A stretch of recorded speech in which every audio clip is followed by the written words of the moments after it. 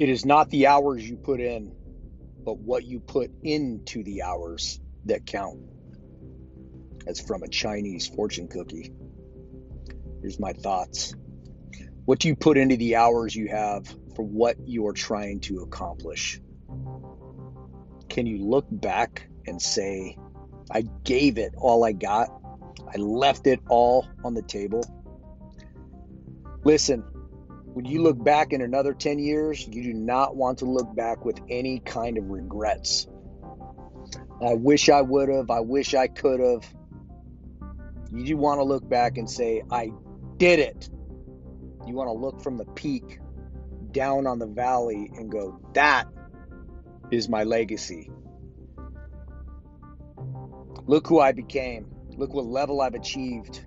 We're given the time we're given. Nothing you can do about that. But what you can do something about is what you do with the time you're given. Today, reflect on your last 10 years. For me, I would be 36 10 years ago.